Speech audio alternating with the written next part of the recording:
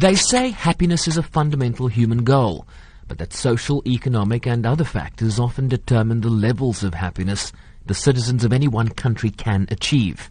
Amina Mohammed is the UN's Deputy Secretary General. There are probably many, many definitions of happiness, as there are people on this planet. For each of us has our own perception of what makes us happy. But I think all of us would agree that a useful definition is contained in the preamble of the United Nations Charter, in which governments pledge to promote better standards of life in larger freedom. Better lives and freedom for ourselves, our families, our communities, our nations. And I think that's really what we all want.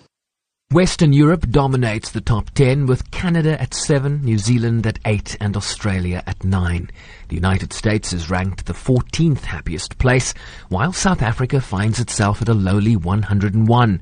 Algeria is the best placed African country at 53, with Mauritius, Libya, Morocco, Nigeria and Somalia all ahead of South Africa on the continent. We need to tend to all aspects of well-being to create happiness. And that is why GDP alone is no way to gauge the happiness and well-being of a nation. It is why the SDGs stress that we must leave no one behind, and we must reach those that are most in need first. Our societies cannot be happy while the vulnerable and marginalized continue to suffer, nor can we be sustainably happy while the environment declines.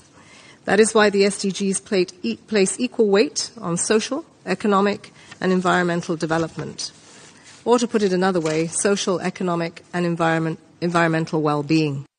Countries were not just scored on GDP per capita, but on several key factors, such as life expectancy of individuals, social support, for example, having someone to rely on during times of hardship, trust as it relates to corruption in government and business, and freedoms, human rights, and so on. The struggle against extreme poverty displays... Minister of State for Happiness from the United Arab Emirates, Aoud Al-Rumi, believes that with the rise of unemployment, social ills and conflicts, striving for happiness becomes increasingly important. This is especially true in our region, where conflict, instability and intolerance are on the rise, taking their toll on human welfare and growth.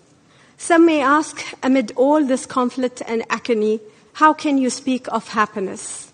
And we say, it is because all of this misery and the conflict in the world that happiness becomes more important, especially at this point in time. Syria placed 152nd out of 155 countries, while Tanzania, Burundi and the Central African Republic are at the very bottom of the list. I'm Sherwin Bryce-Pease in New York.